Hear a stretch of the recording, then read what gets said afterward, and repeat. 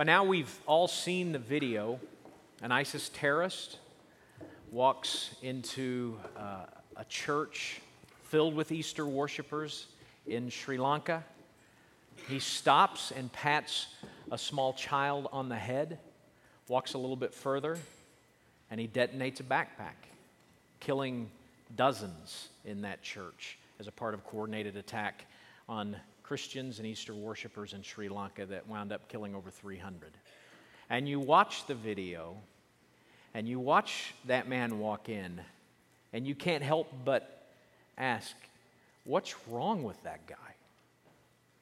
The week I was writing this message, a story out of Oklahoma, Grady County, Oklahoma, talked about how 4 adults had been charged with child abuse.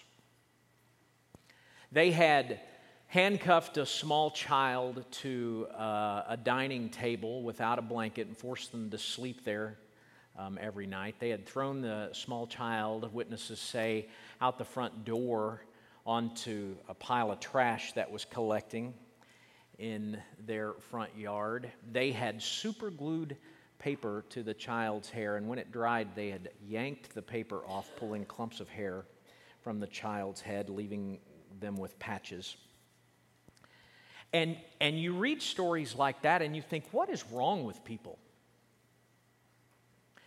The week I was writing this message, I read a story in the Atlantic about, written by a person whose village had been taken over in Syria by ISIS. And it was just story after story of torture and atrocities and execution. And you think, when you read something like that, what is wrong with the world? But you know what I've noticed? I've noticed that when we slander or gossip or blow somebody up on social media or marginalize people because of their socioeconomic status or because of the color of their skin, when we condemn with holy indignation sins of people and yet live with justification when our own sins are ignored by us, we never look in the mirror and say, what's wrong with me?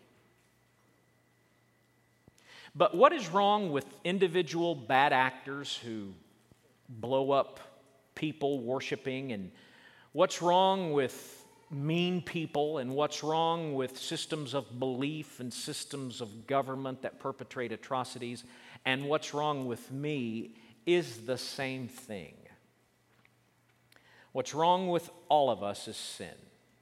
A man named G.K. Chesterton, I was reminded of this between services, lived at the end of the 19th century in England, was asked in an editorial, what is wrong with the world? And he replied back these words, and it was published: I am, sincerely, G.K. Chesterton. What's wrong with all of us is sin.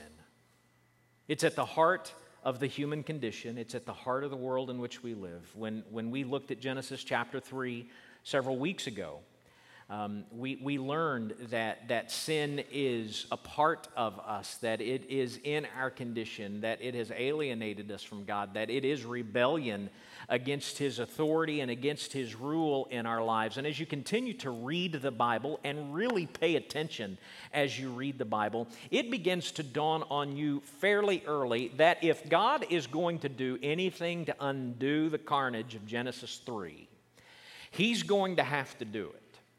Because mankind clearly lacks the capacity to get out of their own mess. And so the question that begins to be formed in your mind when you're reading the Bible is, what is God going to do? And there may be no better passage of Scripture that clearly demonstrates God's plan to restore us than Isaiah 53. That is your cue to find Isaiah 53 in your copies of God's Word. We're in a series of messages called Bible 101, and we are looking at a very subjective list of those passages of Scripture that every Jesus follower should be familiar with if they are really going to understand the length and breadth of God's story in Scripture.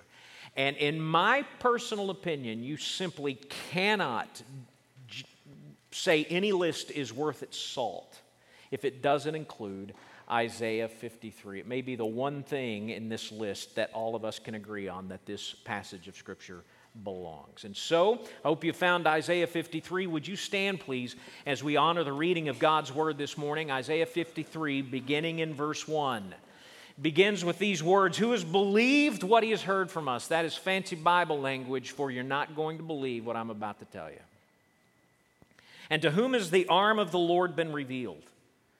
For he grew up before him like a young plant, and like a root out of dry ground. He had no form or majesty that we should look at him, and no beauty that we should desire him. He was despised and rejected by men, a man of sorrows and acquainted with grief. And as one from whom men hide their faces, he was despised, and we esteemed him not.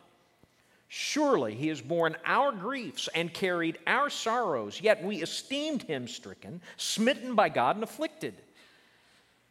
But he was wounded for our transgressions. He was crushed for our iniquities. Upon him was the chastisement that brought us peace, and with his stripes we are healed. All we like sheep have gone astray. We have turned every one to his own way.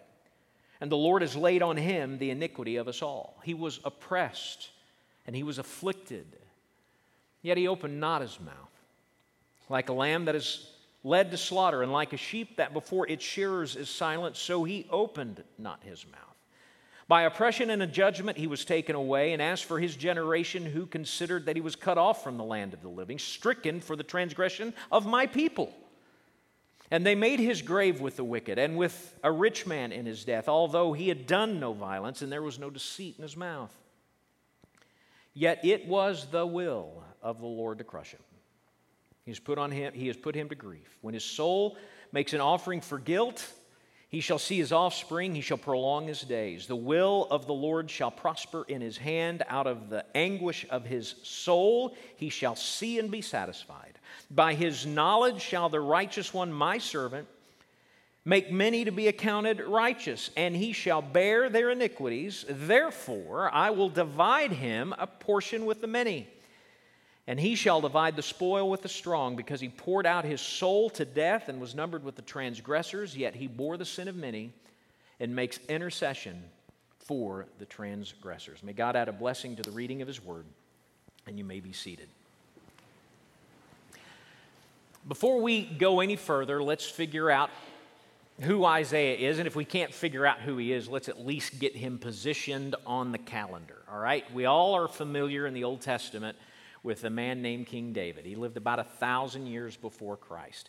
Isaiah was a prophet, meaning he was someone who God set apart to speak truth to the people of Israel. He was a prophet in Israel about 250 years after the life of King David. So that puts him at about 750. He's about 100 years before another person in the Bible, another prophet that God set apart to speak truth to Israel, a man named Jeremiah. So he kind of falls roughly halfway between David and between Jeremiah. And the reason that Isaiah was set apart by God to speak truth is because the people of Israel were asking the question, what is wrong with the world? As they looked at the world in which they lived, they saw a lot of injustice. They saw that they themselves were the target of a great many of those injustices, and they just couldn't get their mind around why, as God's people, they were experiencing these things. And so they would ask God, what is wrong with the world? And God, through Isaiah and others, says, what's wrong with the world is you. You are wrong with the world. You are a rebellious people. You are a sinful people. You are fighting against the truth of God.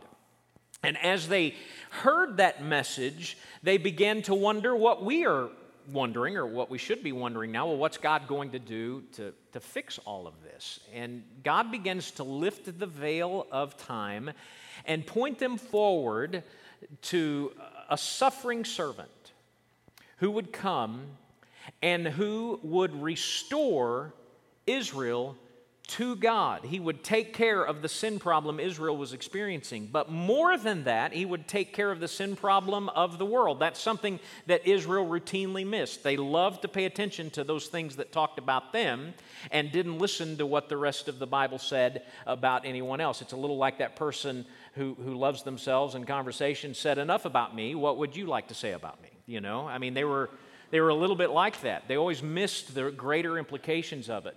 But in Isaiah 53, we see a real crystal clear picture that paints for us how God is going to restore the world. And it comes to us in two big sections. Now, I'm going to say this to you right off the bat.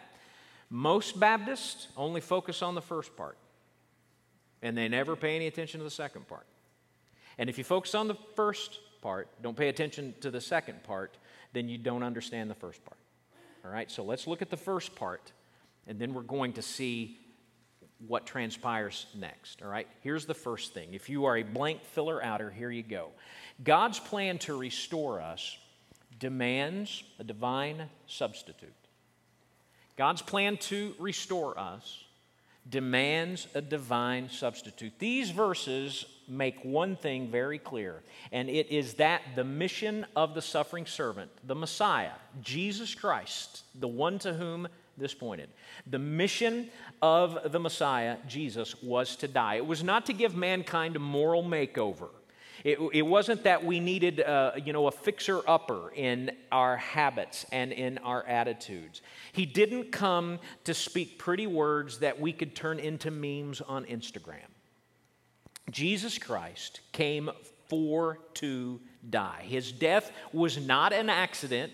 His death was the goal of his life here. And he came to die because we needed him to. We needed him to. That's a hard truth to accept, that he needed to die for us.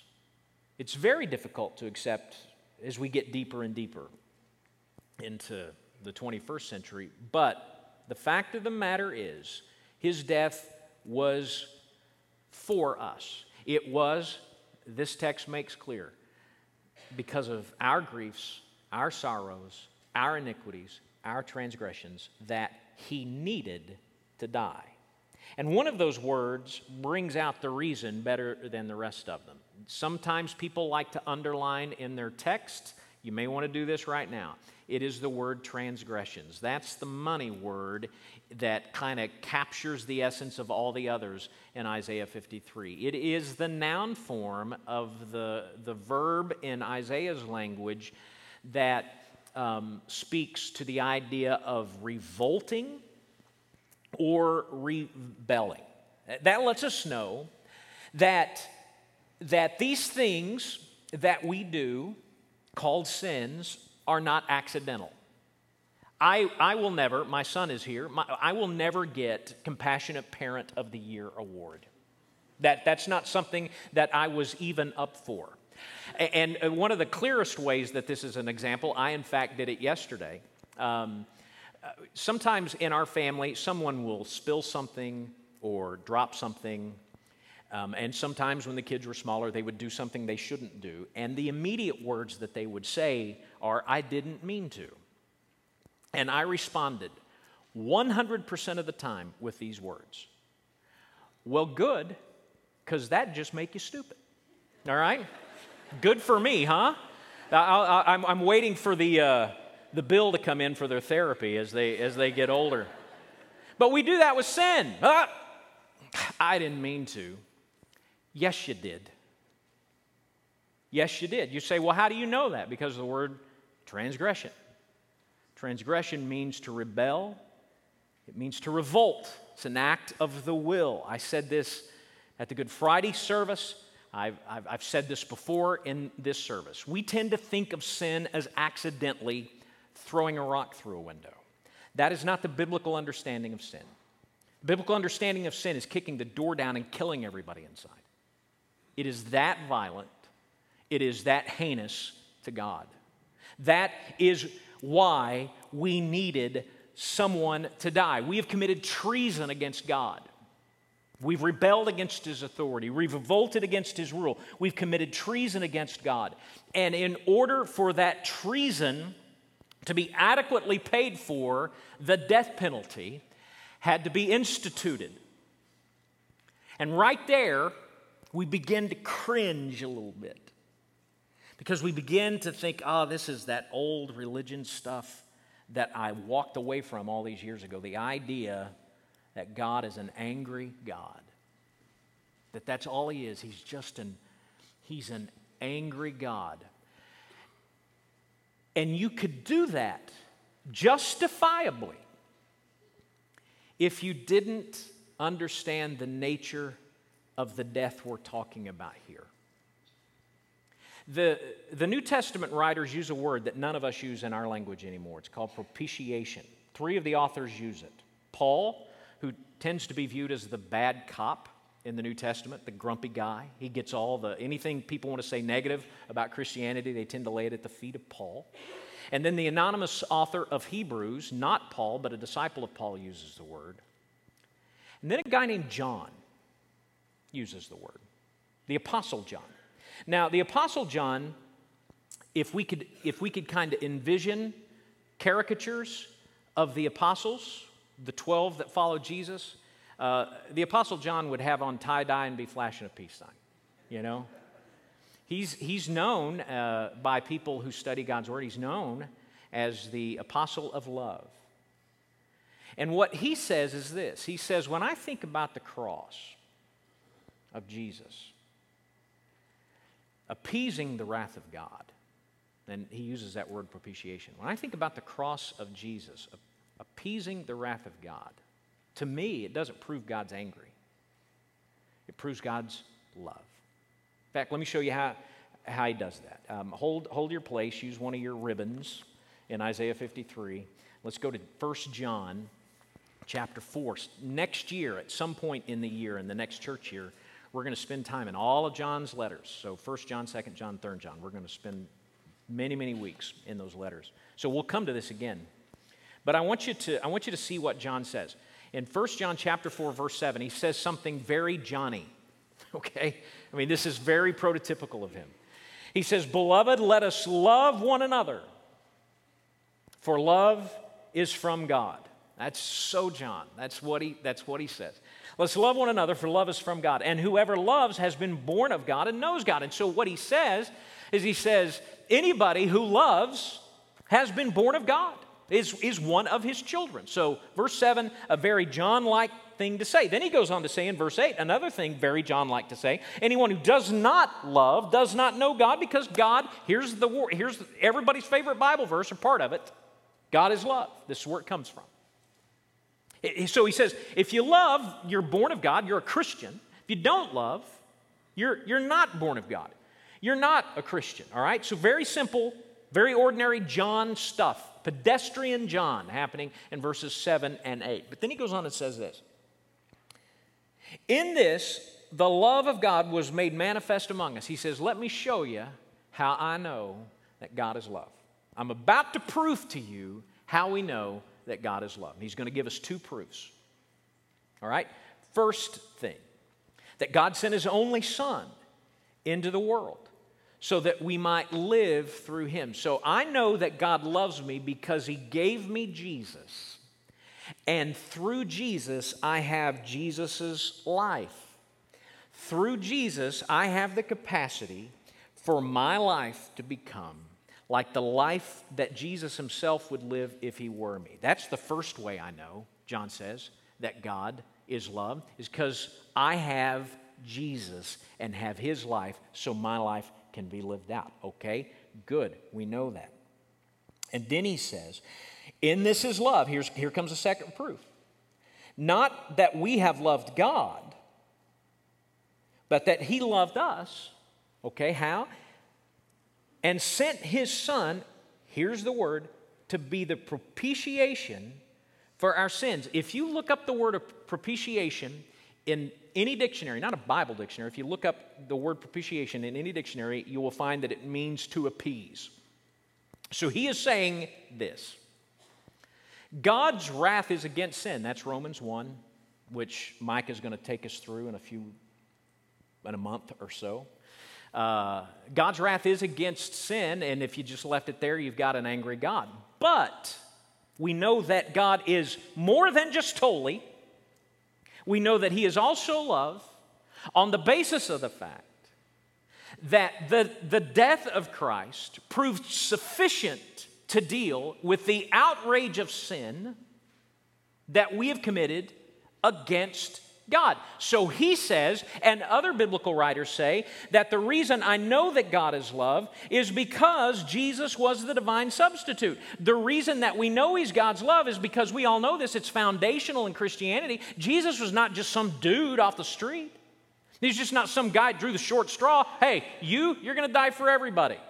We know that that's not the case. We know, again, foundation block of Christianity, of Orthodox Christianity, that Jesus was Himself God.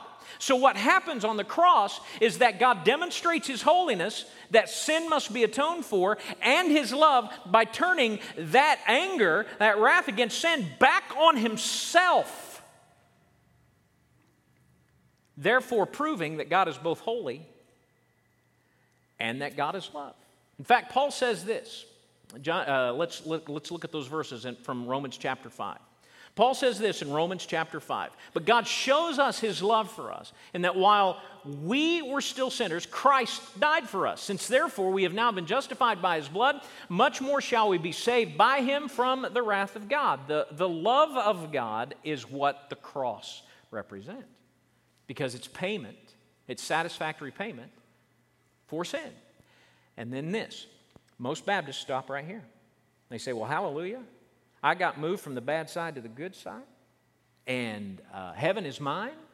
And so as long as I come for a little pick-me-up every week or so, or because we're in the suburbs, every 2 weeks or so, I'm good. All I've done, the only thing that God expects me to do is to acknowledge the cross. Wrong. Because God's plan to restore us was not simply to move us from the bad side to the good side. God's plan to restore us, John's already alluded to us, is to give us the life of God, so that our lives become what they should have been without sin. That brings us to the second part of God's plan to restore us that's talked about in Isaiah chapter 53. So back to your blanks again. God's plan to restore us grants us the divine life. So it demanded a divine substitute. But because of the sufficiency of that divine substitute, it grants us a divine life. The death of Christ was comprehensive. It was for all sin and for all sinners. So that means that no one here is on an island by themselves with their sin. That whatever it is that you have done to offend God with your actions, it is not beyond the saving ability of the substitutionary death of Christ. And these last verses tell us why we can hold on to that. So let's go back and look at Isaiah 53, and let's look at the last 3 verses. Yet it was the will of the Lord to crush him. He has put him to grief. When his soul makes an offering for guilt, he shall see his offspring, he shall prolong his days. The will of the Lord shall prosper in his hand. Out of the anguish of his soul he shall see and be satisfied. By his knowledge shall the righteous one, my servant, make many to be accounted righteous, and he shall bear their iniquities. Therefore I will divide him a portion with the many, and he shall divide the spoil with the strong, because he poured out his soul to death and was numbered with the transgressors. Yet he bore the sin of many and makes intercession for the transgressors. And everybody in here silently say, that's why I don't read the Old Testament. That none of that made any sense to me. And I get how without slowing down and really paying attention that can be difficult to get. But those verses individually tell us 3 things. First of all, verse 10 tells us that death was not the end of the servant. In fact, it tells us that his days will be prolonged. Right there in Isaiah 53, we're told not only will the servant die, the servant will be resurrected. Death will not be the end of him. He will continue forward. Then in verse 11, we're told that death accomplished our righteousness. So there was an aspect where the death of Christ moved us from this ledger to this ledger. Right? But then verse 12 tells us, And it's easy to overlook because we're tired of reading by the time we get to the end of Isaiah 53. It's easy for us to overlook. It tells us that what the death of Christ accomplished was meant to be and experientially a part of our lives. That the victory that he won on the cross was meant to be shared in by all of us. And so that life that Christ himself gained in his resurrection was ultimately meant to be shared with us. So the purpose of the death of Christ was not simply to move you from one side of the ledger to the other. The purpose of the death of Christ was to get rid of the offense of sin so that you could finally become the habitation of the life of God. So that your life, as we learned last fall when we went through Colossians, so that your life can become the kind of life that Christ himself would live if he were you.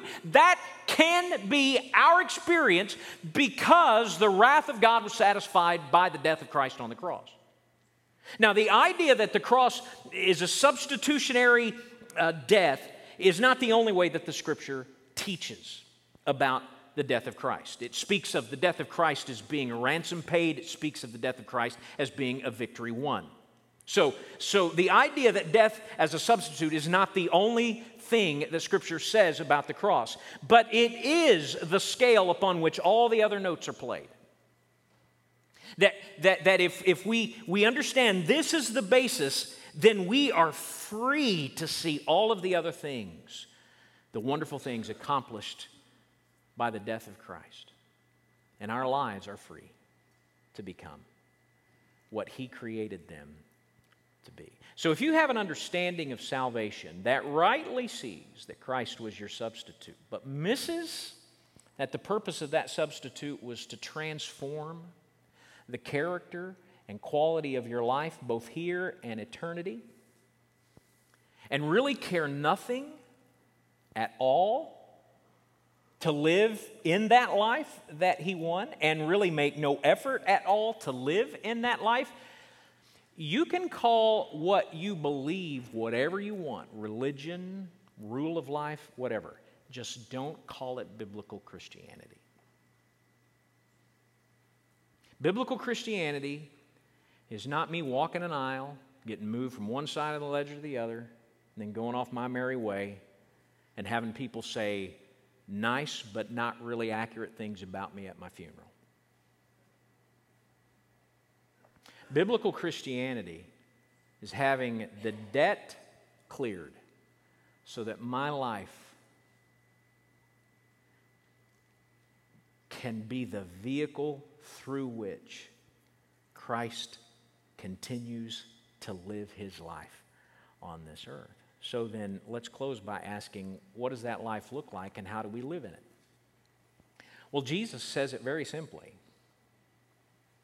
We come to the cross, we accept his death for us as sufficient for our sin, and then he says, this is very, very difficult.